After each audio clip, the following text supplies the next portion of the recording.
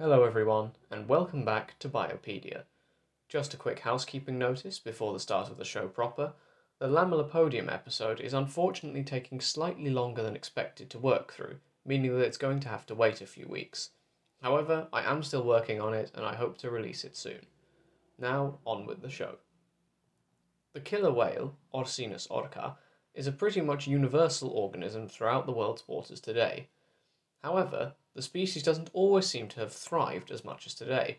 In fact, phylogeographical and population genetics approaches suggest that, historically, the orca population has in fact gone through a bottleneck.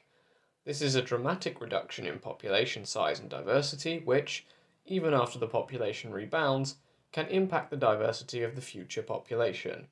As such, evidence for it can be seen in genetic studies population-wide. Mitochondrial and nuclear DNA evidence has shown that the global killer whale population was mostly stable throughout the Pleistocene, a geological epoch which began little over 2 million years ago. We will likely as not come back to its successor epochs, the Holocene and the Anthropocene, in future episodes, as they are standalone topics on their own, but for now just bear the Pleistocene in mind. During the interglacial period before the last ice age in this epoch, killer whales had a high effective population size.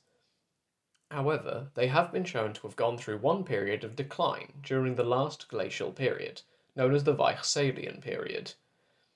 Now, a bit of context is needed on dating here. The Earth has been oscillating between glacial and interglacial periods for the last few million years, with the most recent ice age from 115,000 to 11,700 years ago. This is known as the Weichselian glaciation. The warm interglacial period before this is known as the Eemian period, which lasted from approximately 130,000 to 115,000 years ago. The ice age before our own, and thus before the Eemian, is known as the Salian glaciation. We won't need to go any further back for this episode, although it should be noted that there have been 5 interglacial periods during the Pleistocene. For now, bear in mind that the sequence goes like this when travelling towards our own time. Salian, glacial period, the Eemian, interglacial period, and the Weichselian, glacial period, and the most recent ice age. But back to orcas. DNA evidence shows a decline during the last glacial period, with one interesting exception in South Africa, where diversity remained an order of magnitude higher than elsewhere in the world, and where the local population remained relatively stable. To explain why this decline may have happened, we need to examine this anomaly in South Africa. About 10 million years ago or so, a cold water current arose in the region, which is called the Benguela Current. This current supports high ocean productivity today, and this intensified during the so-called Pliocene-Pleistocene geological transition over 2 million years ago.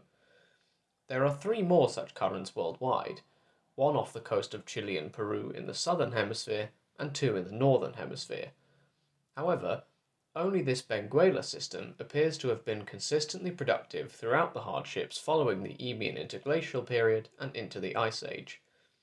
Scientists believe that denitrification during the Eemian interglacial period may have led to a decline in marine productivity worldwide.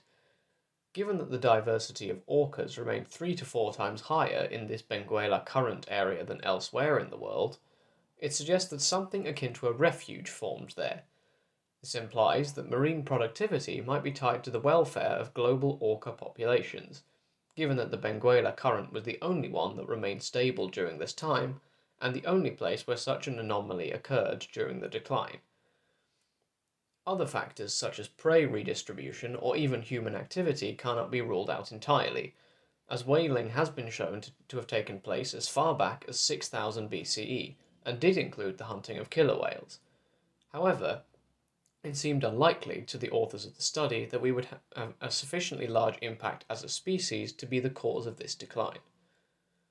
The effective population size of killer whales increased again as the last ice age ended and the Holocene began, 11,700 years ago or thereabouts. As the adverse conditions of the last glacial maximum, with its low temperature and unstable climate, receded, mitochondrial evidence shows us that the population rebounded again into the Holocene period. So, Why is this important? Well, killer whales are apex predators sitting at the top of their food chain.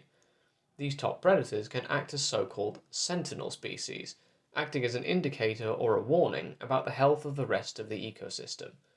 In the case of the orcas, stable productivity of the oceans might be vital.